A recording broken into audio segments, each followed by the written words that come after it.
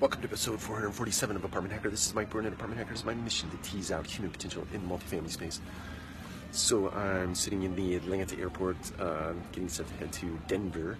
And first and foremost, I want to give a shout out to Bobby McCann. She became Apartment Hacker member yesterday, so welcome to you.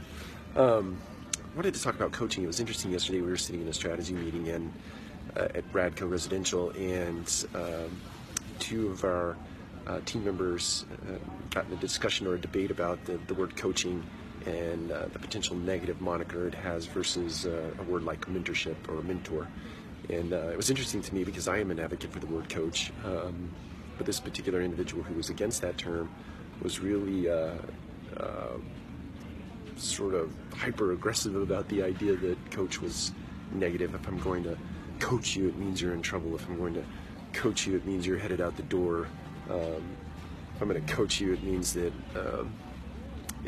you're not performing up to the level of expectation that I desire you to be. Which all those things could be true, but in the same respect, I take the positive spin on coaching in that I'm trying to get you to that level, or I'm trying to keep you within the organization. But anyway, I thought I would share what I think are the 5 attributes of coaching, or business outcomes of coaching. And the first one being a greater self-awareness. So if I spend time talking to you about things that are potential areas of opportunity in your business, you're going to become more self-aware of those things and thus work on them.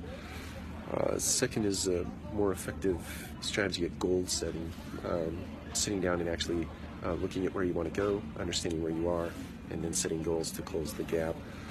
Increased self-confidence in that you're definitely very likely going to have areas of your life where you need to prepare more or shore up more so that you have more self-confidence when you walk into scenarios where you might be a little less prepared than the next guy or gal.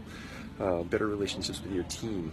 Coaching is definitely an area of opportunity where you can, a coach can sit down and help you understand emotional intelligence and the dynamic of team, and motivating and inspiring a team as a collective group of individuals trying to get things done. And the last thing is greater project completion. So you, with a coach, understanding again where a team wants to go or where a project end is and where you are today, your reality, and understanding how to close that gap so you can get more projects done in a more efficient way. That's another definite plus of a coach. But I'm interested in your opinion. What do you think about the word coach? Is it a negative moniker anymore, or is it something that is or can be positive and more constructive in the business setting? Take care. We'll talk to you again soon.